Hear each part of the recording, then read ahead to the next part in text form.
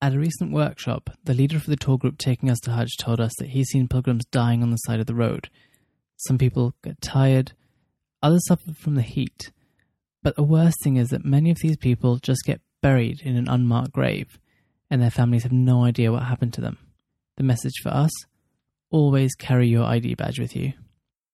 My name is Siraj Datu, and this is The Pilgrimage, a podcast where I'll be taking you through my journey, and of those around me, as we perform Hajj, one of Islam's most fundamental obligations.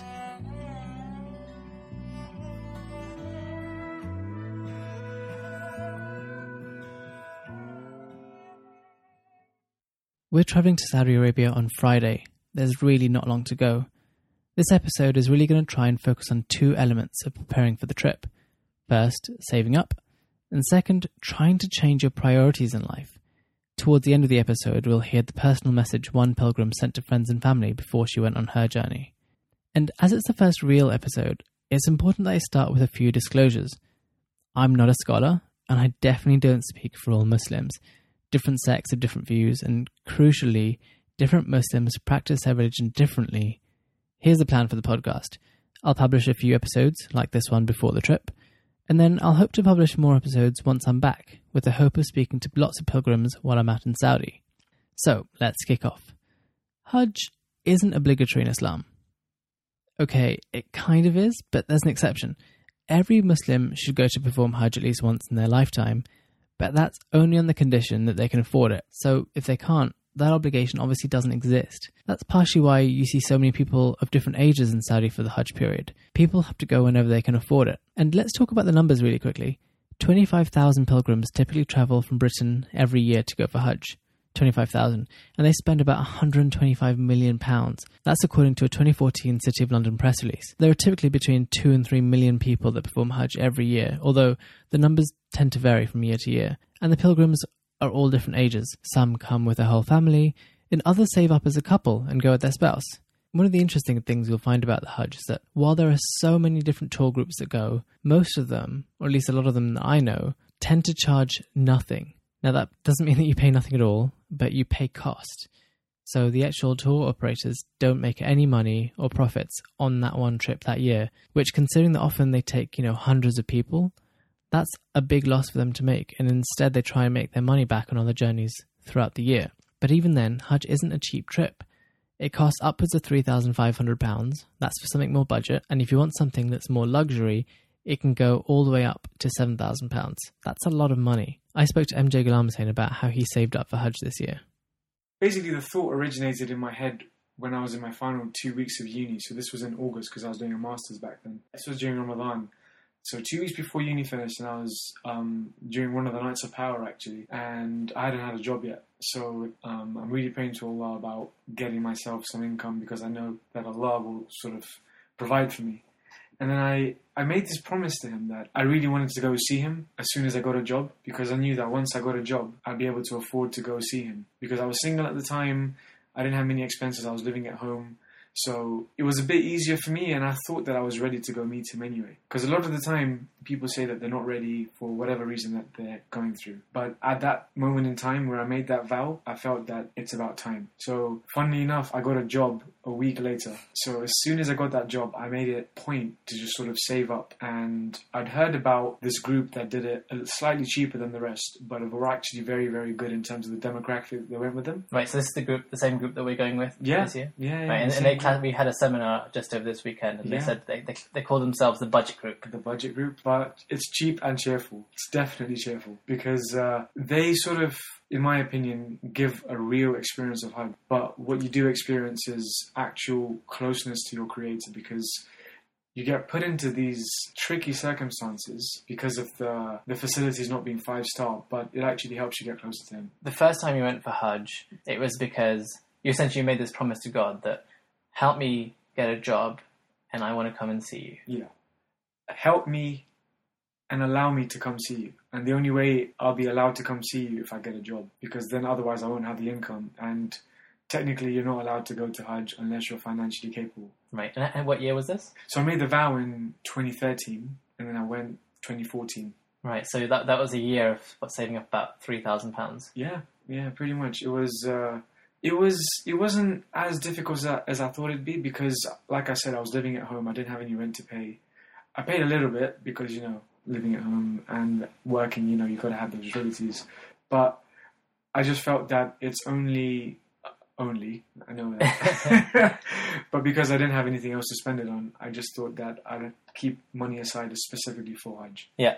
And then that's what happened. And then you loved it so much, you're going on Hajj again 3 years later? Yeah, I just couldn't get enough. Or maybe I just need to repent again.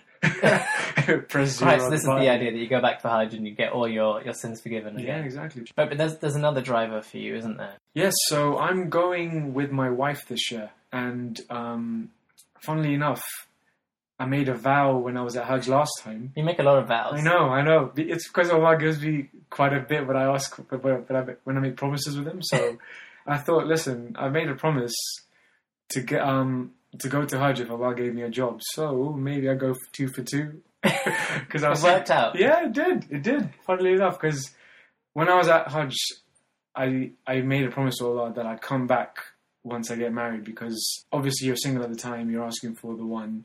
And Allah blessed me with her, alhamdulillah. And basically, in order to fulfill my vow, I'm going again. Okay. But because it's my wife's first time, it kind of fits in perfectly. Because when I was there for the first time, I saw a lot of couples. And a lot of the time, the women are small. And you got these burly 6'5" Arab dudes sweating everywhere, like barging everywhere. And they need protection at some point. Don't you need protection too? I'm like, you're describing this to me, and I'm a little bit worried right now. Yeah, I mean, when you see it from above, and you see everyone like going around in unison, and it's all very synchronized and everything. But once you get in, it's literally Royal Rumble. Literally, you get hit in the face, right? And you're turning around, and you're expecting some big guy, and you look down because there's no one up there, and there's this 4'9" Malaysian woman just looking at you going, can you get out my way, please? I'm trying to get to my Lord. So it's basically just a massive current just pushing you through, right? And it's very important not to drown in that current. Right. When I say drown, I mean just get lost in it. Right, so it's hard enough being young in the UK. Wage growth is stagnating. House prices are going up. Mm. And now there's 2 of you and you don't live at home anymore. You have your own place. So Yeah. this year, Hajj is about 3,000, just under 3,500 each. That's £7,000 Yeah. for both of you. Like, what was that process like? How did you go about saving for Hajj? So we basically started off saving a bit of what we earn every month anyway. And that when you have that sort of fun for the house and, I'm saving for a house, whatever. And then because we thought that this is a bit more urgent and this is a bit more short term in that it's closer by than actually getting a house because of the ridiculous prices. Basically, we just thought that it's only 11 months away. We may as well put the funds towards that instead, because the first time is the one that it's a must. So we may as well pitch in towards that and then think about any other expenses later on. Did that mean that you weren't able to do certain things you wanted to do, or like go on holidays, or what kind of sacrifices were you making? The sacrifice was that we couldn't spend more in terms of, we couldn't save more to get a house quicker. But we always believe that Allah is the giver of risk anyway. He's the giver of sustenance. So we didn't really have any sort of qualms about shifting focus, because we knew that there's a saying that, you will get reimbursed for the money you spend during Hajj. This is actually a pretty commonly held belief. Here's what my dad said when I spoke to him on an entirely different day. I was short of about 3,000 shillings, and I did tell my dad because I was doing some business and the money hadn't come in yet. So I talked to my dad. He says, you don't worry, you go. When you come back, you will see the money has come back. And this is what happened. When I came back, I got more money than what I thought it was being.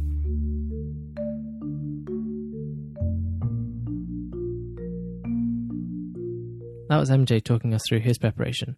Sometimes, though, it's really, really tough. In 2013, 200 people reported booking trips for Hajj, but ended up being victims of fraud. They discovered that either the operator wasn't real, and they lost thousands of pounds, or worse, maybe, when they got to Saudi Arabia, they realised they didn't have any accommodation.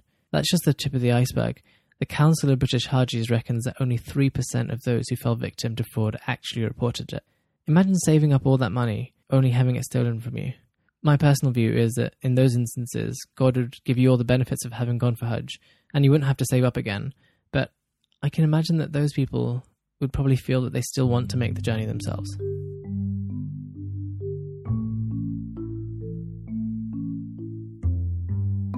For the second part of this podcast, we're going to refer back to the episode title. Every year, people die while performing Hajj. That's a fact. But a lot of the rituals and traditions that you do before you go are about helping you change your mindset from one that worries about daily life to thinking more about spirituality and becoming a better human. And that's specifically true for something that you have to do before leaving for Hajj. That's writing your will.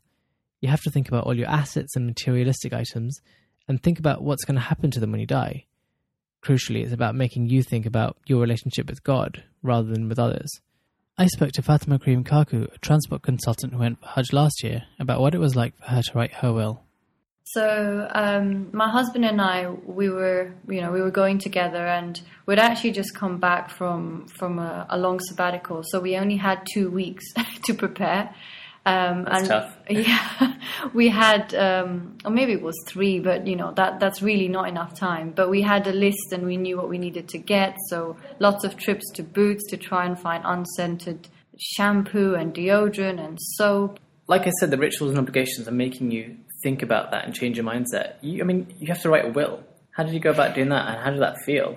Yeah, it's a very, very strange experience. And, we're actually advised within the religion to have a will generally at all times when you're kind of off age. But it's not something we do as a norm. But I think before I went on another kind of religious trip, not a required one, I did actually draft a letter, I guess, to my family, less so a will. And that helped me kind of draft this formal will. But yeah, you kind of listing your, whatever assets you have and how you want to distribute your jewelry and your clothes. And there's really silly things which you think, when you think about it, it's quite humbling, it's quite scary. But yeah, it's a very strange experience. So the film Love Actually, and this is slightly tangential, but the film Love Actually paints like a totally unrealistic picture of what it's like when you actually go to the airport. Like there's loads of people in the scene. Yeah. It's never like that. But for Hajj, when you go, if you've ever been to Heathrow during Hajj time, and I think I've just seen pictures, but there are so many people. Everyone who's going for Hajj, it seems like everyone has their families with them. The families are sending them off. And I guess in that moment, when you were saying goodbye to your family, was there anything that kind of hit you that I might be saying goodbye to them for the last time? Yeah, I think it's a realization there. If it hasn't kind of hit you, and so it hits people at different points, that you're actually privileged to be going on this journey, but also that this journey represents this kind of end state and a kind of a rebirth or a death state. It's the scene is quite a good analogy of families embracing and saying goodbye. As we've discussed, pilgrims go to Hajj to get reborn. And an important part of that is trying to wipe the slate clean. To help with that, pilgrims send messages to friends and family. I asked Fatima to share her message. You sent this message to your friends, enemies, frenemies before you left. Thank you for reading it out. I understand it's fairly personal, so thank you for that. What did you write when you sent this message? All right. So because, we have a lot of contacts, some are Muslim, some are non-Muslim, some understand what the pilgrimage is, some don't. So we try to make the message understandable to everyone. So this is how it goes. Hello and salams. I am writing as my husband and I have been blessed to, inshallah, go on the pilgrimage this year, the Hajj. We see this journey as our final trip, and I encourage you to see this message as my last. With this in mind, I humbly and sincerely apologize for anything I have said or done, and I ask for your forgiveness. If there is any reason you cannot, then please let me know, and I will endeavor to right the wrong I have done to you. If I'm indebted to you, then please remind me, and I will settle this before we leave this weekend, inshallah. Have a blessed Friday, because this was a Friday. Peace and prayers, Fatima. Wow. I mean, reading that back, how do you feel? Yeah, I admit it's really weird. I mean, at the time, you do really try and get into that mindset that it could be your last trip. And I think the last trip has so many meanings to it. Last trip in the sense, oh my gosh, is it safe where I'm going? And you hear so many stories. Well, maybe not so many. The stories that make the news are the ones that are the sad ones, are the morbid ones. But also last in the sense, you now know the meanings behind what you're doing and why you're going, and you do want to come back as a refreshed, renewed person. So I think it's got many layers to it, but reading back, I can see that, it's quite it'd be quite a strange thing for someone to read if they weren't so aware. And I did get comments, actually. Well, I mean, I was going to say there was one scholar who said that he often sees people sending messages to people maybe they've fallen out with, but they send these right before they go on their flight, and then they just switch off their phones. I don't want to hear the response. I mean, did you get any... I mean, when you sent yours, did you get any unexpected reactions, or what was the reaction that you got? I mean, the overwhelming reaction was, oh my gosh, like, it's amazing. Have a wonderful trip. Have a safe trip. You know, may your pilgrimage be accepted. So lots of good wishes and goodwill. But I think one or two people, I think it was to my husband's text, we use the same template. The kind of, we see this journey as our final trip, probably read a bit interestingly to someone who maybe saw it a bit more suicidal or a bit more morbid, like, where are you, like, what are you doing? Like, why are you going on a trip that's like this? So, you just had to explain that and have a conversation after. But apart from that, the most kind of knew what this was about. Right. Yeah. I mean, I think that's quite fair, isn't it? Yeah, exactly. That's when I read it back as well, I said, God, even when they raised that point, I was like, yeah, they have a point. This is quite I don't know, it was that necessary? Should we have included that? But it's a bit late. I asked Fatima to tell me about the more inspirational moments from her trip. I didn't want the interview to be too downbeat, and she brought up a great point. It's actually really inspiring when you realise just how lucky you are to be able to go for Hajj. One of the first things, I don't think we would have appreciated as much, because before Hajj, I said we were on a kind of a sabbatical, my husband and I, and when we were in Indonesia, we were shown around one of the kind of holy temples by an elderly Muslim man. I think he must have been over 70. And he was telling us, like, once we were, he realized that, yeah, we're Muslim as well, and in the UK they are Muslims. He said that he's been on a waiting list for Hajj for over 20 years. Wow. And he's 70 and he's never been. And we were at this time signing up, looking at the options, putting the deposit down, and it was really like an eye-opener again, and very humbling to realize how privileged. I guess in the UK you don't have that kind of issue. Indonesia is as a country with the largest Muslim population, so the quotas on visas are inevitable. You have that in many countries. So that was kind of amazing, just to feel that at least we're able to go, especially, when you can. The year you want to go, you can kind of go if you have the finances. Whereas there's children in Indonesia who are like being signed up from when they're like 10, so that at some point they'll be on the list. Fatima also expanded on some of the more memorable moments from her trip. And when I was there, like, one of the key things that we kept noticing was the different nationalities.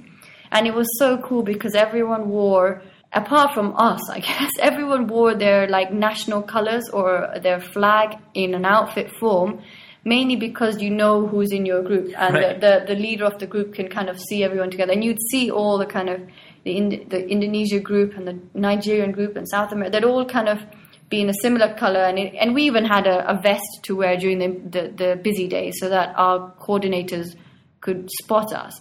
But they kind of had this, and they had, like vests which were labeled where they were from, South Africa, Ghana, Cameroon. And it was amazing to see the number of countries there. And you start talking to people because you have that kind of conversation starter, and you meet amazing people who've traveled so far and wide, people who it's their first time, but they're so elderly, and you're so young and you're here. So it's like really interesting stories, and anyone who's going, you really should kind of speak to people and embrace the many cultures that are there, and it's really the quirky differences in the cultures which makes it, I think, really special.